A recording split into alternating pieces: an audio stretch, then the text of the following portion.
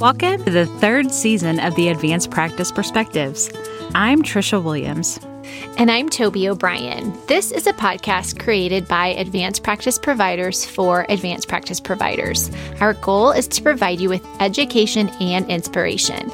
We will be chatting with pediatric experts on timely key topics and giving you an inside look at the various advanced practice role at Children's Mercy. We are so glad that you are joining us today. So sit back, tune in, and let's get started. Today we are pleased to have Robin Ferguson. Robin works in the Organizational Development Department of Children's Mercy and is the founding member of the Leadership Coaching Collective in Children's Mercy's internal leadership coaching program. We're privileged to chat with her today about how we all can be leaders. Welcome to the podcast, Robin. Thanks for having me. And you left out the most important part. I'm also a nurse. I did leave out the most important part. You are a nurse. Absolutely. Yeah. What's a nurse? Always a nurse, right? Absolutely. Yes. Well, we are thrilled that you are on. Trisha has spoken so highly of you, and so I'm so excited to get to hear more about all of the wisdom that you have for us. So first of all, let's start by having you tell us more about yourself. Yeah. Well, I will say it's been kind of a winding road to get to this place. I'm a big believer in reinventing yourself on a regular basis. So that process of learning and growing as human beings is always an important one. But yeah, I started my career in nursing. So I started at Children's Mercy as a nurse tech when I was in nursing school. And I've been a nurse in the intensive care nursery, helped open an urgent care, and then have also worked with teens. So I kind of worked my way up the age level. And then I left nursing and went to seminary and became a minister. So I started a church, ran that church for almost 7 years, and then moved from that into consulting. So I was working with ministers that were trying to grow their church, working with boards, and that's where I really started to develop a passion for leadership development, because when going from nursing to ministry, I had no idea, really. I'd done some charging and things like that, but I didn't really know what it took to be a good leader. And so having had to learn that myself the hard way, grew a passion for helping others to develop as leaders, and so became a leadership coach at that point in time, and started really working with leaders and boards around, what are most effective practices and how do you be a great leader. And that's what led me back to Children's Mercy, because my passion is for this organization stems from when I was a nursing student. And so it's just changed forms, but I still so believe in our providers and all our leaders in this organization set a tone for our whole organization that impacts our families and our children. And so that's how I got here. Quite the journey for sure. Yeah. Yeah, I think I want to really start off with talking about advanced practice as leaders and how we empower ourselves as leaders. Because if we don't have the title of leadership, we are innately not seeing ourselves like that. We see ourselves as boots on the ground, getting jobs done, and we're not a leader unless we have that in our title. And I heard a quote once that I just loved, and its author is unknown, but the quote says, "To be a leader is not to have a huge position. To be a leader is to see your job as a chance to inspire the world, no matter what your job is." And I truly feel like advanced practice providers can change the world in so many ways. So help us see ourselves as leaders. What would be your advice? Yeah. Well, I believe everybody has the opportunity to be a leader, and that quote so embodies that idea. Leadership is really about influence. So it's looking at what is your sphere of influence and who's around me, who do I work with every day, even when our families and our communities, even in the grocery store, standing in line, we always have an opportunity to influence people in a positive way. And so effective leadership is really about being aware and conscious of that idea that every interaction I have, whether that be with a patient, a family, a fellow provider, staff that I'm working with, that I have an opportunity to influence their day, their work, and what do I want to do with that power? And so it really is, especially as providers, you have teams of people that are looking to you for guidance, certainly in patient care, but you also are modeling what it means to be in that position of power, we'll say, influence for sure.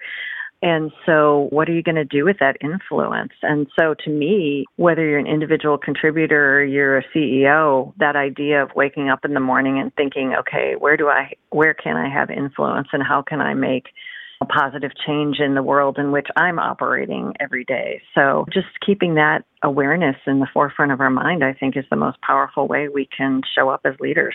That is perfect. The ability to influence and use your power to influence others and have a positive effect on their daily work, their daily life, is really the true meaning of leadership, regardless of who you are within an institution. And then especially as us as providers, what we can do with our team and our patients and how we can affect the overall culture of the institution is pretty empowering. Yeah, and one of the things that I've recognized as I've coached clinical leaders and having a clinical background myself, we're really starting to shift our culture here at Children's Mercy to one where leaders are also coaches. And so coming from that coaching mindset and skill set, obviously there's those of us that are professionally certified and do that on a regular basis, but it is that idea that we are empowering people and the people around us. And one of the things that I've noticed is that as clinical people, we're natural problem solvers.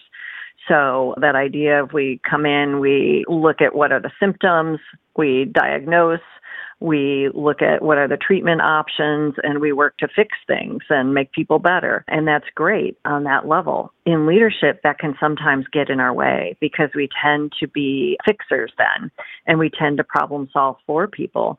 And as we look at the changing landscape and evolution of leadership, what we're seeing is that moving towards more of a coaching style where instead of being the problem solvers or having the immediate answer, that we ask more questions and that we begin to empower people in a way that helps them problem solve for themselves and develop those skills.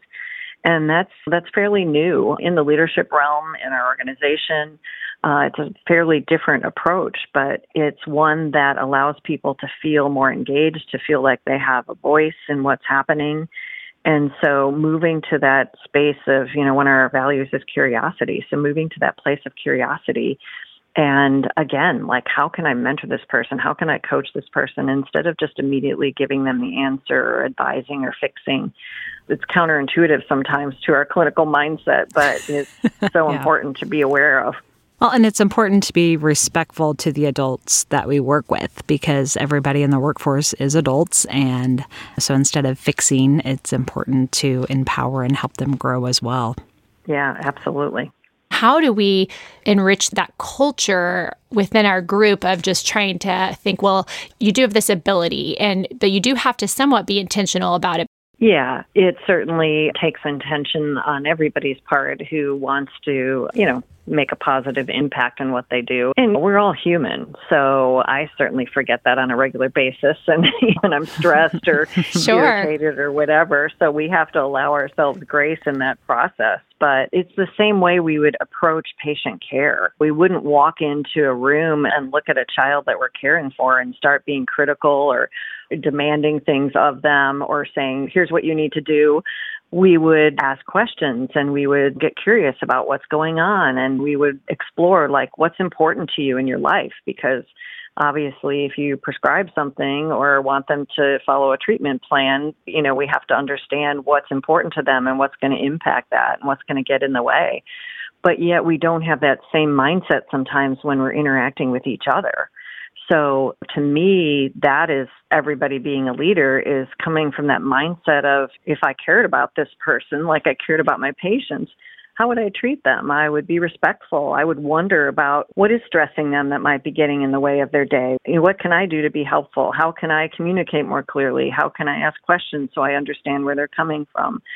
So, it's not that difficult to practice if we just kind of flip that switch and think in terms of same way we go about patient care, really. I love that. I was thinking too about how you never really know what someone has gone through. So I always think about how easy it is for me to feel like, I can't believe that someone is acting this way. But if I stop to think, well, what happened to them before they got to this point in their interaction with me? Like, did they, wake up and everything went wrong in their day up until this point? And so I have to stop and tell myself that a lot whenever I might be having somewhat of a negative interaction with someone. And I think that really helps because then all of a sudden I'm trying to be more understanding and less, I guess, reactive.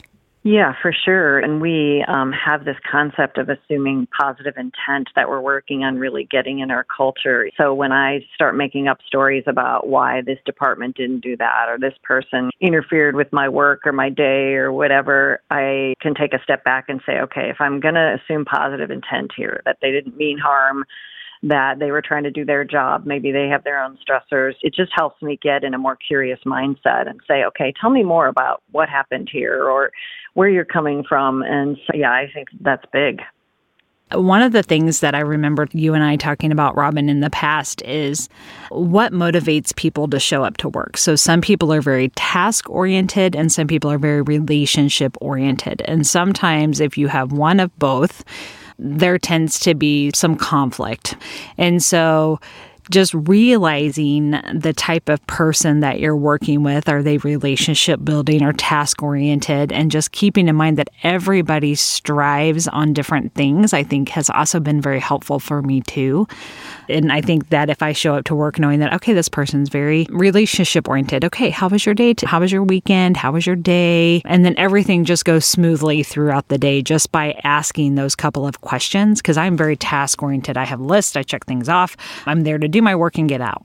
But if I come to work and I don't build those relationships with those relationship building people, then I come across very assertive and aggressive and I don't care. And that's definitely not it. I'm just very task-oriented. And I'm relationship-oriented, Trisha. Yes. So that is why we're yin. That's why we're the yin and the yang, Toby.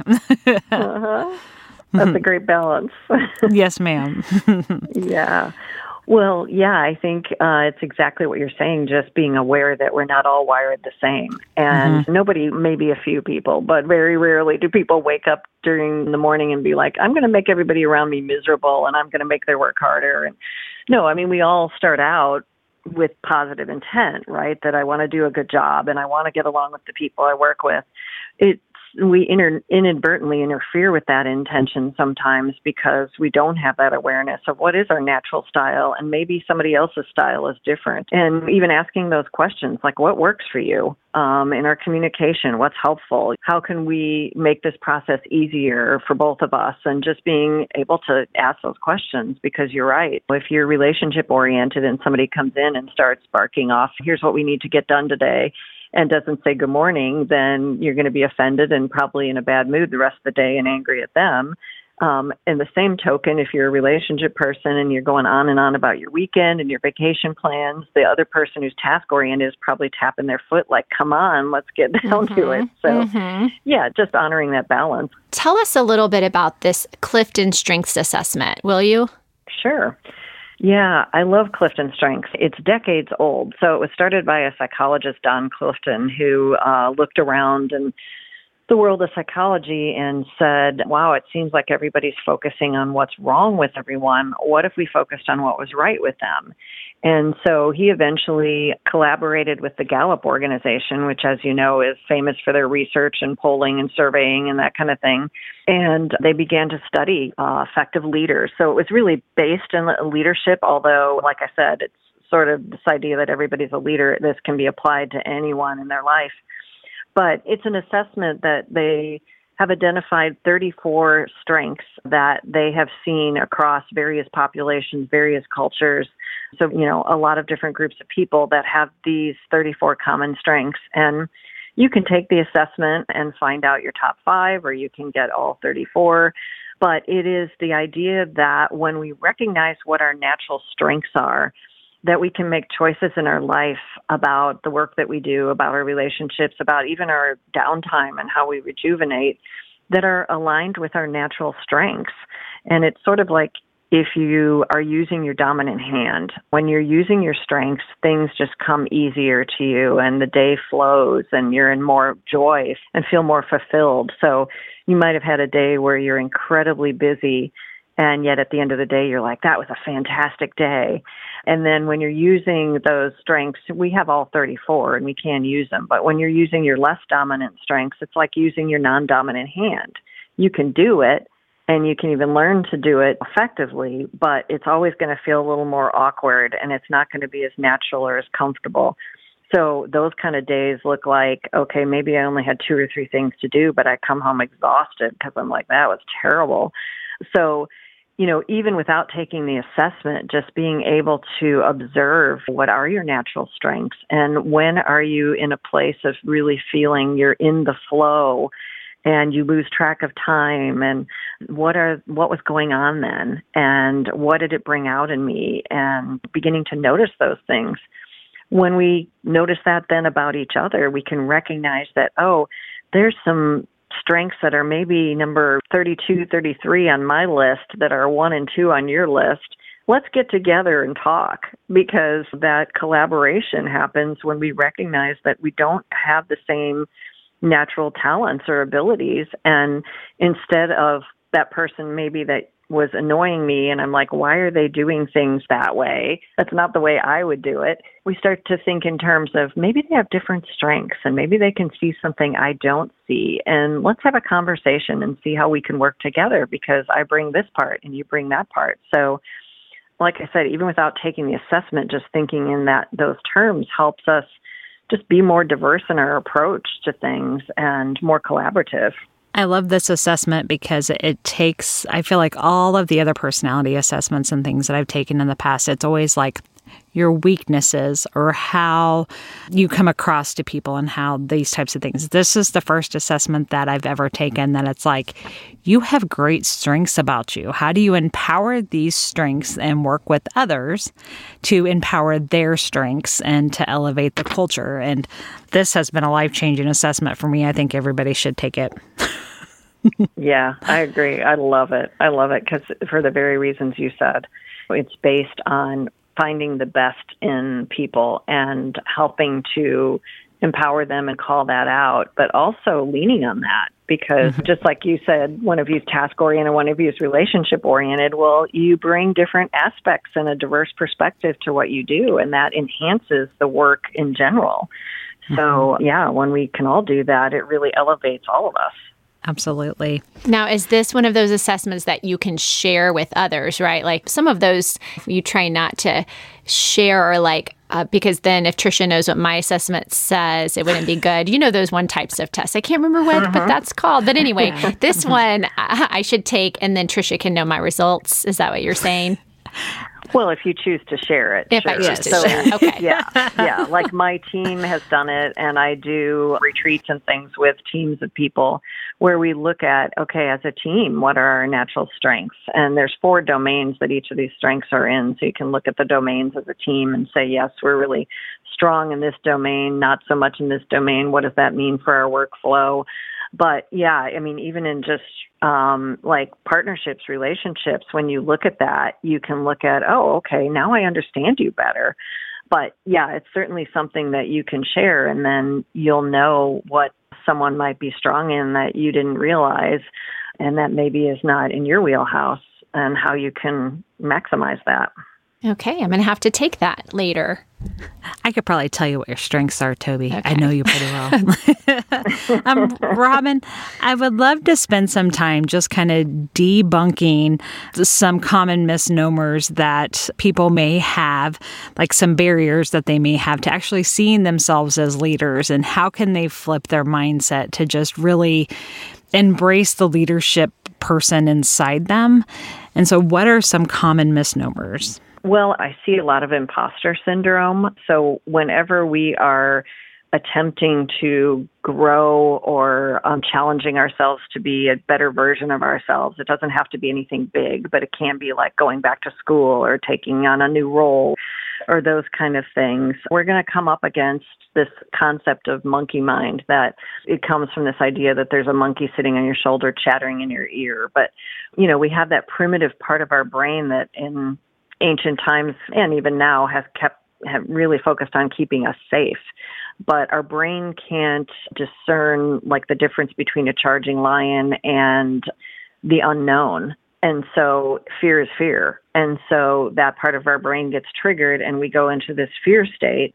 And anytime we're going through any kind of change or attempting to challenge ourselves to try on a new behavior, that gets triggered. And what happens is that inner chatter starts. And it looks a little different for all of us. But if you think about it and you start to observe it, you can recognize those kind of 2 or 3 phrases that come up in the moment, like, what was I thinking doing this? I don't know if I have what it takes. And so knowing that's part of our just wiring and our brain wiring, we can look at that moment when that comes up and say, okay, do I want to listen to that or do I want to keep taking a step forward? And so anytime there's a new behavior or new idea, like thinking of myself as now a leader, what does it look like to be a leader? Knowing that we're trying on a new behavior, we're practicing new ways of operating in the world. And there's going to be moments that maybe it doesn't work, that we start to spiral into that, well, who am I to be that? Who am I to have influence here? Who am I to make a difference? Who am I to propose this new idea? Know that that's going to happen. But we have a choice in that moment to listen to it or to step forward and say, you know what, thanks for sharing, but I'm going to make a move in that direction anyway. And if I fall down, I'm going to get back up and I'm going to try it again until I really begin to believe that's who I am. So it's a practice like anything else, like when you start a new workout routine. It takes a while before you're really comfortable and you're like, I've got this. So leadership is a practice. Yeah, I've recently been going through this leadership work with Robin, and I would attest to it. It's a daily practice. It's a daily noticing the triggers, taking a breath, processing, and then taking an intentional step forward. And it's just, okay, I'm a leader, and telling yourself that I'm a leader at home, I'm a leader in my community, I'm a leader at work, I'm a leader as a human.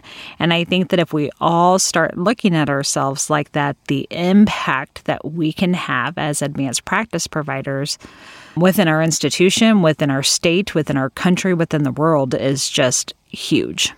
I agree, Tricia. Amen to that. Yeah.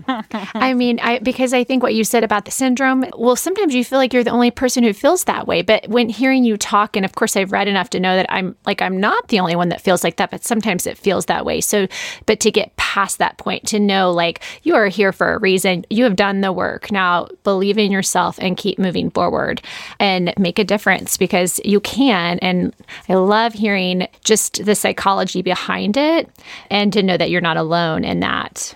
Yeah, you're definitely not. I mean, I've coached executives who feel that same way. And so it really is about recognizing, okay, what do I have to contribute here? How can I be of value? What are my strengths? And we all have value. We all have those things that we have to offer. And so really starting to focus on that more than we focus on the things that are missing or wrong, that we consider wrong with us, but really focusing on what's right about us and what opportunities are in front of us that we can make a difference. Yeah, it's powerful. It is very powerful. I wanted to spend some time talking about conflict resolution, but now that I'm kind of reflecting back on everything we've talked about, we've touched on those topics, right? We've talked about seeing the best in people, showing up with our strengths, recognizing our strengths within others to potentially avoid conflict, correct? Or do you think that there's some tidbits that we need to know about conflict resolution with either within our peer groups or our team or with our manager or something to that effect? Yeah, I mean, I think there's nothing wrong with conflict. I think we have such a negative idea about it. And really, it's the opportunity for us to get creative, and it's an opportunity for us to stretch and see things in a different way. And so I was trained in this concept of polarity management, where you're looking at, okay, you're on one pole and I'm on the other pole, and did this great exercise once with a Native American group where we were in a circle and there was this skull of an elk in the middle of the circle. And we were just invited to spend like 2 to 3 minutes studying it. So looking at where the shadows fell, where the crevices were, what colors were on it. And then we moved around to the opposite side of the circle and did the same thing. So then we were on the opposite end of it. And the whole idea behind it was when there's conflict, we're on this circle, and it just happens that you're on the opposite side looking at this issue from that perspective. I'm over here looking at it from my perspective. So it could be, this is my role, so this is what's important, and this is what I'm seeing in the situation. You're on the other side. You've got a different role. What perspective are you looking at? So we see this a lot, like in our organization, about the conversation between providing care for everyone and being financial stewards so that we can do that. There's some innate conflict that comes into those conversations at times, but it's recognizing both are important. So what's the value that we share? And when you begin to be able to identify the value that you and I share, even though we may stand on different parts of the circle, have different backgrounds, different perspectives, just different roles, let's focus on the value and how can we bring those strengths that we both have in support of that value. So that is an opportunity for creativity, and it's an opportunity for us to come together rather than to be apart and in an us and them mentality and be in that state of conflict. You were so wise. I love that. It's like looking at the opposite side. And you said it perfectly when it's a time for growth. Yeah, it's an opportunity for us to grow and to gain insight and to get creative. Mm-hmm. To get creative. It's just, don't look at conflict as negative. If we go about it as an opportunity for success, then it's not going to have that negative consequence or that negative outcome that we all want to avoid. Yeah. And it takes courage to have these conversations. So I don't want to undermine the fact that all the things we've been talking about today, it takes courage as human beings to confront our ingrained beliefs and our preconceived ideas and to instead lean in and get curious and take steps forward. But, who do we want to be? Yeah, I love how you said, like, reinventing yourself. I think that you said that at the very beginning. So you can always sort of change and grow. And like these conflicts are opportunity to get more creative than you would have been prior. So I think it's obvious, for sure, a growth opportunity. What are some resources, say, that listeners, if they wanted to learn more about what you offer or how they can learn more about getting your wisdom for themselves, how could they go about finding more information? Yeah, well, certainly they can email me personally if there's something in particular, or if they're looking for a coach. We do have a group of coaches that help support this process for people. But then resources like, you can go to the Gallup website, type in Gallup Clifton Strengths, and you can find more information about how you go about taking that test if you're interested in doing that. Polarity management was the other piece that I mentioned as far as conflict management goes, if that's something that interests you. So lots of resources out there to support. And then, I'm always looking for great books on leadership and people who are really tuned into kind of the world as it stands right now. I'm a huge fan of Brené Brown, so I'm sure there's many listening that can relate to that, because I think she speaks a lot to this idea of courageous vulnerability and how we show up as leaders and as people. Well, Robin, you have just been a wealth of information as always. And I looked up a few quotes. I'm a huge quote fanatic when it comes to leadership. And I did some research on looking up some quotes, as I had mentioned before with my first quote. But I found this quote by the famous RBG. And she said, "Fight for the things that you care about, but do it in a way that will lead others to join you." And that is everything that we talked about, because if you're not getting the people and understanding and leading them, then you're just a person with an idea. And so you have to get your troops behind you. So I love me some RBG. So yeah. Robin, thank you for joining us today. We like to end each podcast episode with a question. So we would love to ask you, in what way do you encourage your colleagues? Or what is your favorite way to encourage your colleagues? What a great question. Well, since we're talking Clifton strengths, so one of my top 5 is the maximizer strength, which is about taking things that are good and making them even better, or focusing on taking what exists and focusing on what's possible. So for me, whether that be in my previous roles, but especially now as a coach, I'm always looking at what are people's strengths and what are they really great at, and then inviting them to take it up a notch. So what would it look like if you ran with that idea? So, it seems a lot of times we wait for permission from somebody who's going to say, hey, that's a good idea, go forward, run with it, do it. We're always looking outside of ourselves for that. And so how can we, one, do that for ourselves? But as a coach, I'm always listening for those little moments where I can say, do it. Yeah, well, that's great. What would that look like? And just really being sort of a champion for their possibility. That's my favorite thing in the world. You are so inspiring, and we are so blessed to have you on our podcast today. Thank you so much for joining us. Well, you bet. Thanks for having me. You bet. If you have a topic that you would like to hear about, or you are interested in being a guest on our podcast, you can email us at tdobrien@cmh.edu or twilliams@cmh.edu. Once again, thanks so much for listening to the Advanced Practice Perspectives podcast.